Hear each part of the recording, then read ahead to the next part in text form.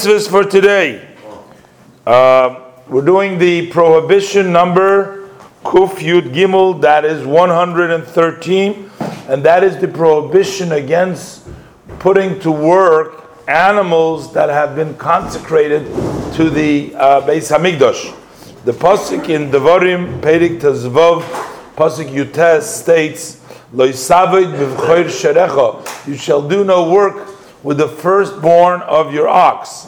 Now we learn all other kochim, all other consecrated animals from the law of the Torah specifying by the b'choir, by the firstborn, so that all kochim are prohibited to be used for doing work with them.